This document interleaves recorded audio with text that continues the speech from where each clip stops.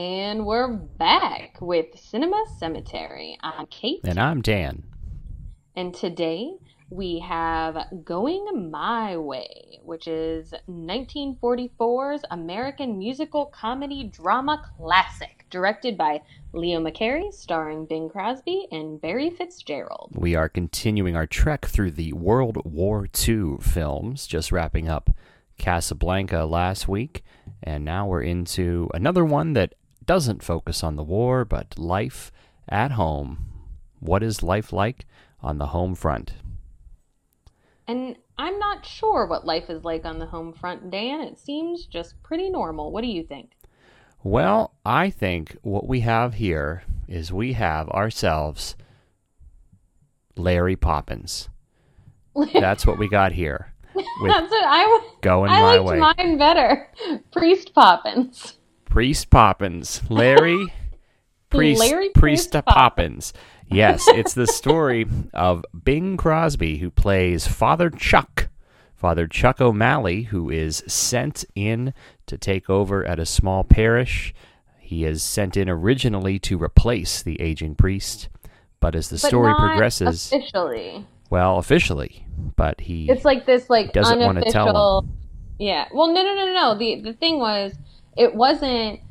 He's gonna come in and officially, quote unquote, replace. It's, the guy's old and they don't want to upset or offend. So Bing Crosby's character is supposed to come in and very gently fix everything without the official title of being in charge. See, I got the impression they wanted him. They told him, "You're taking over," and he was like, "Okay, I got to be a little more subtle, though. I gotta sneak in so he doesn't get offended." No, the orders were to sneak so as to not offend. That was the official order. Okay, well, agree to disagree.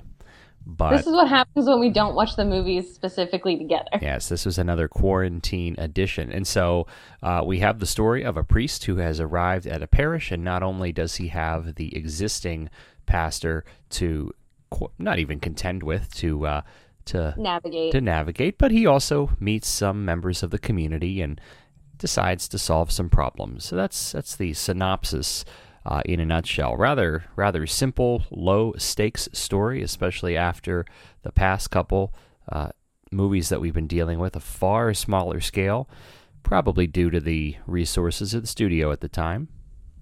Yeah, I would say I was not stressed during any point. So if you're looking for something to watch and you don't want to be stressed out by anything, this would be a movie that you could watch. Now, I'm not overly familiar with Bing Crosby. I mean, I've seen him in White Christmas, and everyone knows his White Christmas song. But, Kate, I think you know a little bit more about him. I love Bing Crosby. What's he most well known for besides this and White Christmas? Well, I mean, you have all of his movies, the On the Road films with Bob Hope that was there. I forget how many films, maybe 5 or 6. I forgot he was in. I just remembered Bob Hope. On the Road to Morocco. I've seen that one. On the Road to Portugal. There's Okay. a bunch of On the Road. So he's been on the road. But in addition, when you think of Bing Crosby, he's considered to be a consummate singer and performer. Not too much of a dancer, actually, but you could call Bing Crosby in and he could do a whole bunch of different things in terms of being an entertainer. Acting was on that along with singing, but I don't think I've ever seen him in a film that did not involve singing. And this was probably the straightest part or story I've ever seen. And music didn't need to be a part of this, but then they decided, it feels like they decided to make music a part of this. Although parts of it did feel a little bit like Sister Act, but with the priests instead of nuns. I was reminded often of Will Ferrell in Anchorman when he pulls out the jazz flute and says, "I'm so unprepared." In many, I'd say at least 5 or 6 scenes in this movie, he walks into a room for no reason. He sees a piano and goes, "Oh, a piano. Do you mind if I play?" And then just launches into a song. And it's just striking how he switches from, normal human actor voice to Bing Crosby crooner voice. And it's surprising, and it's a reminder that films, especially back then, are all dubbed right? They Right. are all recorded clearly. His singing is recorded months later on a sound stage and tweaked. Right. So it's fine. It's closer to a review of some of his works than anything sometimes. Yeah, I would also say, I mean, the thing about Bing Crosby, in addition to him being adorable, which I was like blowing up Snap and Insta with how much I love Bing Crosby while we were watching it, but like he's the same in just about everything he does. He has the same kind of bits he rotates through. His delivery is pretty much the same. Even the way he sings is a very characteristic type. But I love all of it. I'm fine with him showing up the same every time because I love what he's doing every time. It's very warm and comforting for me, and it's not bad. It must have been what the people in 1944 were looking for. I was looking at what this was up against. Double Indemnity, which I have seen. I thought it was a far more interesting movie, and Gaslight, which I've never seen, but it's a phrase that we use. You've seen it? Oh yeah, that's Angela Lansbury's first film. Oh. And the whole thing, she plays the housekeeper. Well, you don't want to give it all away, but the whole idea is that she's trying to trick whoever. I can't remember, but it's very good, and she's trying to trick whoever into believing that something bad isn't happening, but something bad is happening. Yes, I think I know that's where the modern term comes from. I'm sure the term's been around, but we've heard it a lot in the past 5 years or so.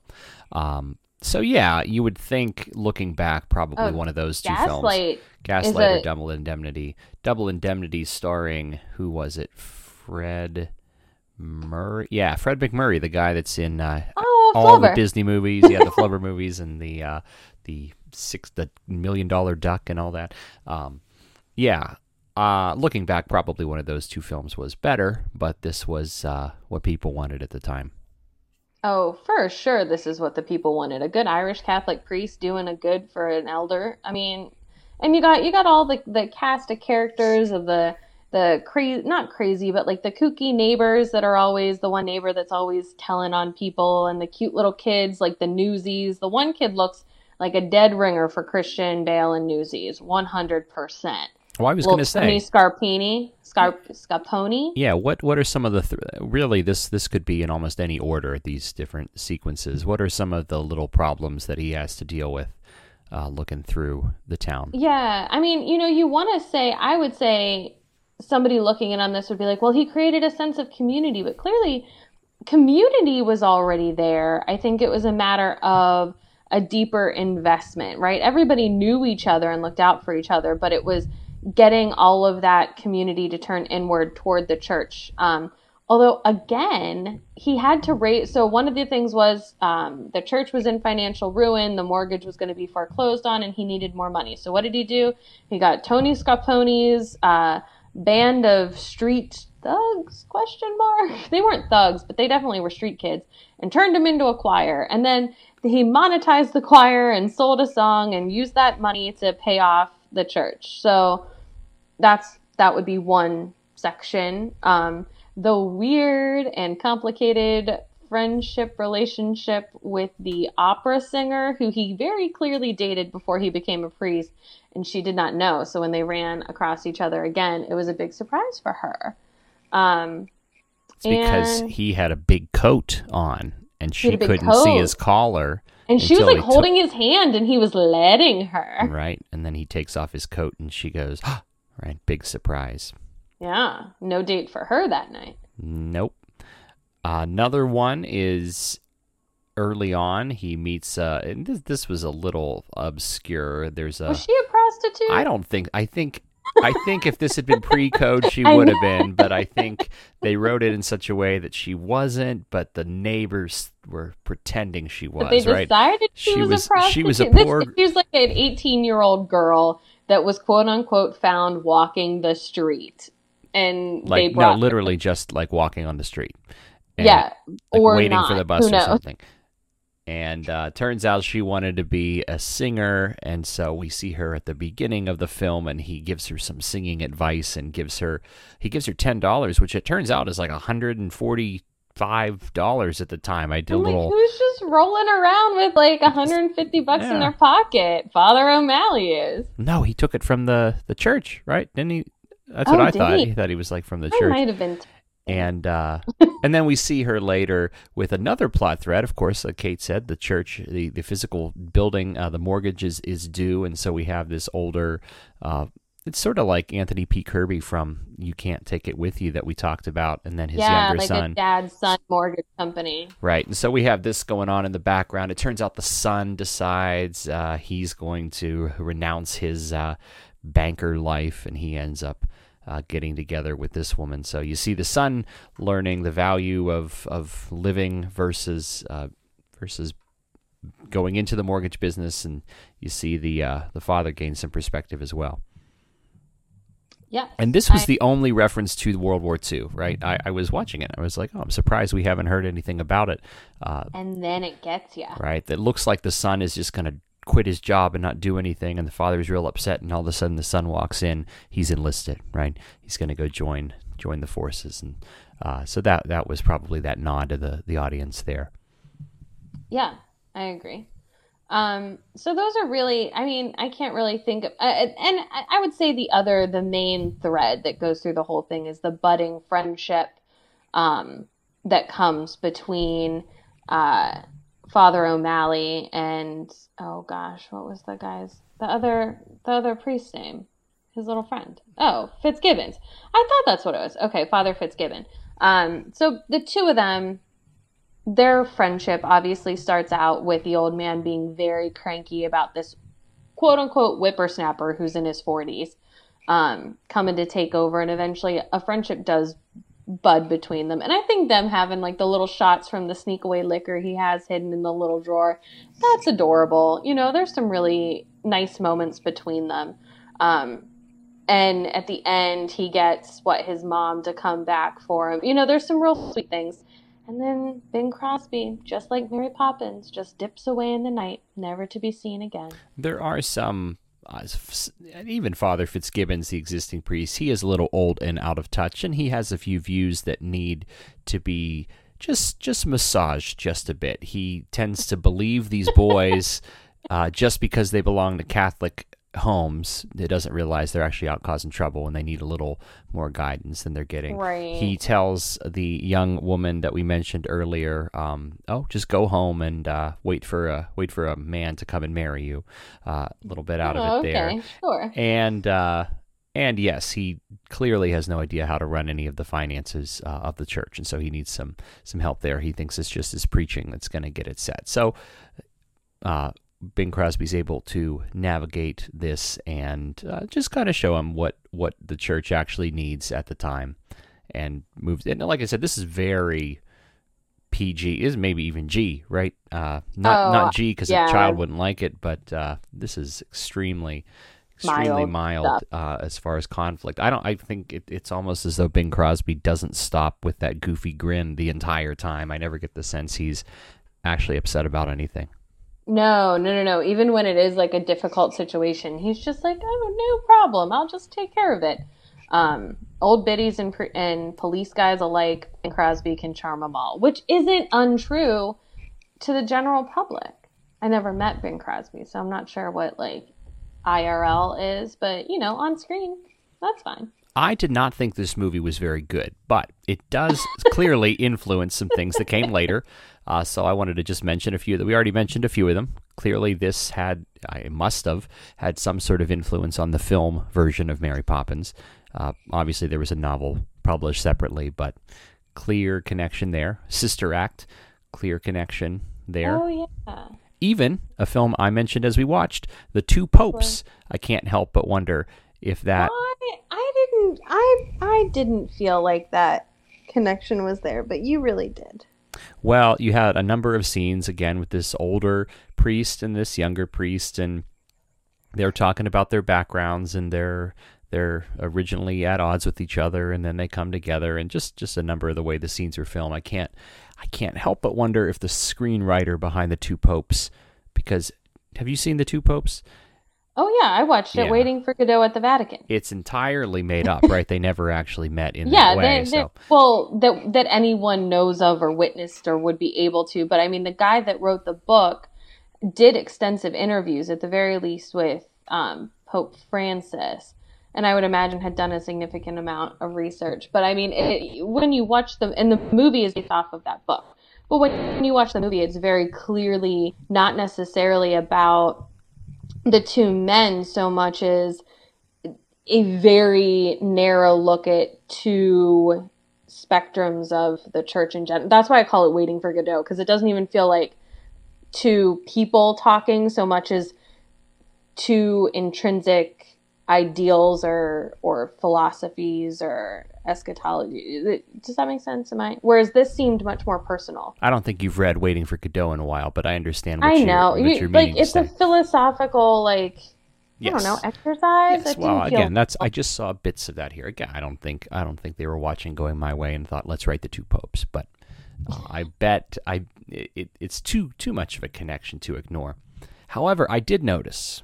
Speaking of connections, Bing Crosby is way worse than Mary Poppins because he doesn't have a carpet bag. Doesn't know what he's doing, right? I think about. Kind of knows what he's doing. There's a lot of connections, and I think we've made them, right? Guy shows up, and he has a cranky father that he needs to correct.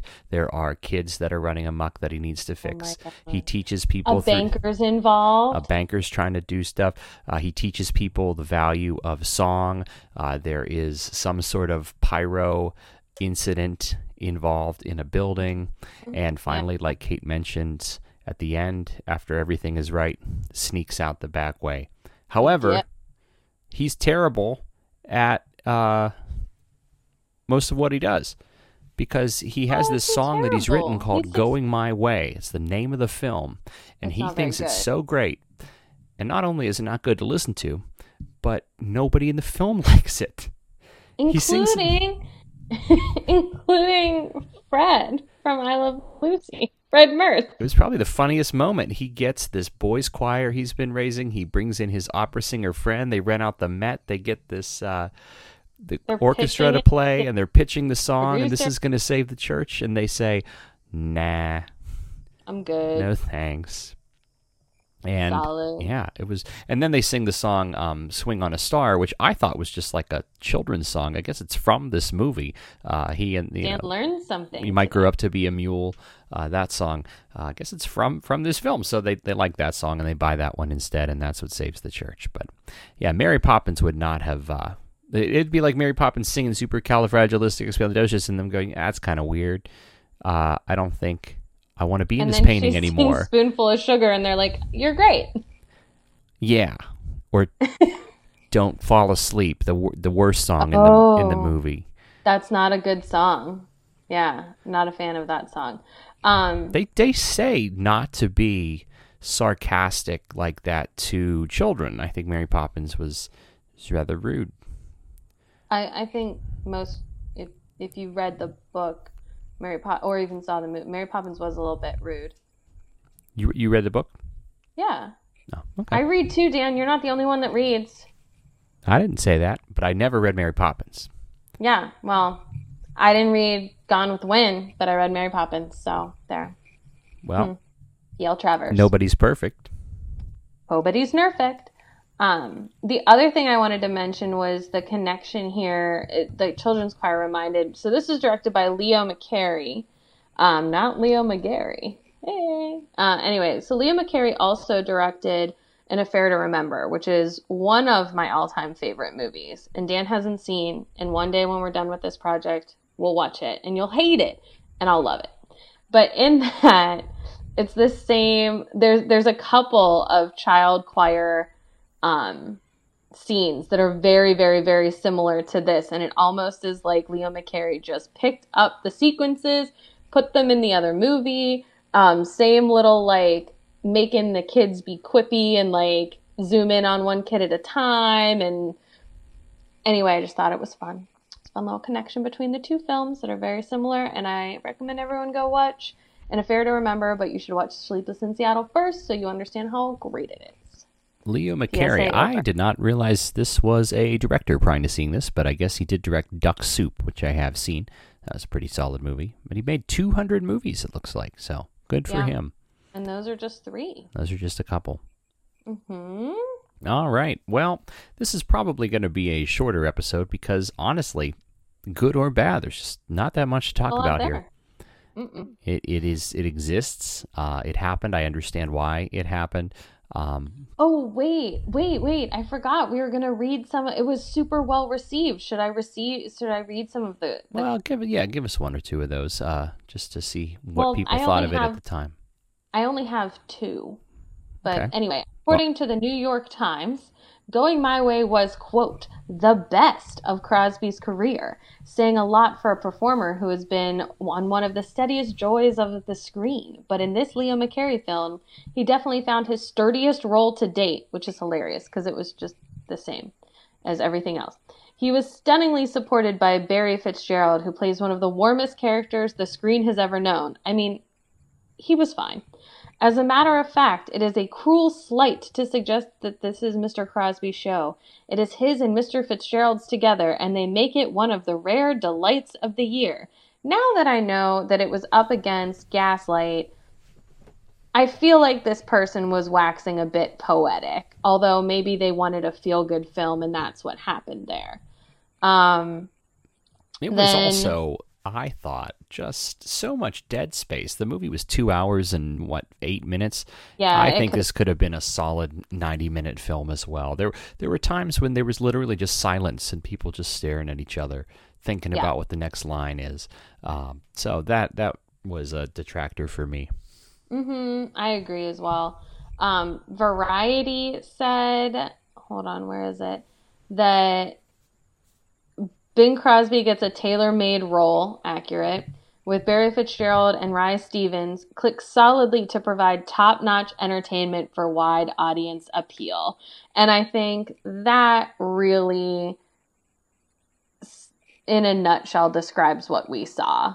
We saw big-name actors for the time doing something that a lot of people would like at a time where the nation needed a bit of light, stressless viewing. That's what Going My Way was. It happened, and we saw it, and now it's time to say, where do we think it should rank? I don't know. So if you take a look at our list that I have posted below, you'll notice I made one change. Can you text it to me? I can send it to you as well. I have actually, originally we had Broadway Melody at 90 and Cavalcade at 91, but since we have been recording over the past couple of weeks, we actually had a new film come out, the 92nd winner, which was Parasite. So I'm going ahead and I'm lowering each of those by 1, right? Because I think our whole point is that they were the bottom 2. So, yeah, we don't want you're going to see a slight change there. Okay, I see it now. The gift of technology. Yeah, so this is our list. Kate, where do you think we should put Going My Way? Unless you want me to go first. I always tend to go first. I'm interested in you going first. Kate, I'm going to put this one at 90 because and it's not even that I didn't enjoy watching it. Put it below How Green Was My Valley? Oh, How Green Was My Valley was about something, right? And it had some scope and it had a story. This was a Hallmark movie, right? This was nothing more than that. And I understand why it won. I didn't even hate it as I saw it, but this was one you look back and go, probably not a good choice there. Could it be like 85? Could that be something? We could do that for now, give it some breathing room, because I think there's a few... some breathing room! Well, just to see if there's anything worse that would come in those spots, but I don't know. It was forgettable. I would tell anybody, if you have something better to do, consider it. But if you're on this journey with us and you want to watch all of them, then go for it. It won't be a bad 2 hours.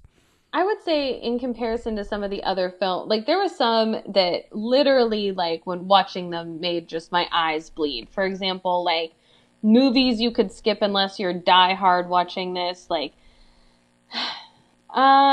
The Life of Emily Zola was a lot. Cavalcade, don't even bother.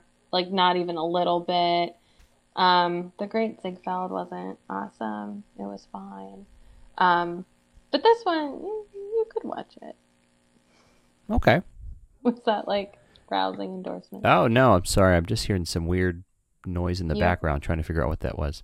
It wasn't me. I didn't do anything. Interesting. Well, hopefully it doesn't come through on the recording. Find out. I think it's gone. Dan, so what's happening next? What are we going to see next? So next up is 1945, and World War II is still going on, but the film, from my memory, has really no connection to it at all, and it is a little unconventional. The film's called The Lost Weekend, and it's quite literally about an alcoholic who has no access to alcohol for the weekend. That stresses me out. Is this movie going to stress me out? Because that guy needs medical attention. It absolutely will. It is a in-depth look at. It is an in-depth look at the not hardly a new topic at the time, alcoholism, but something that had probably not been explored on film before. So it's going to be very unconventional compared to what we've seen before.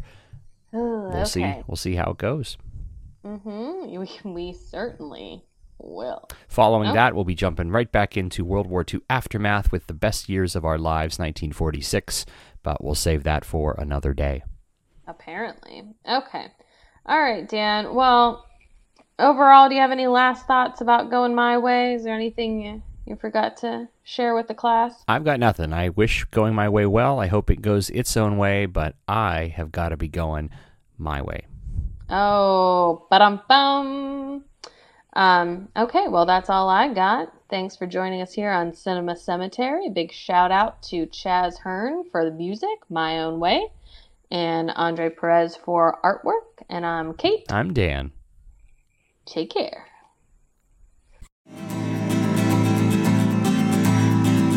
From now on, I'll go my own way.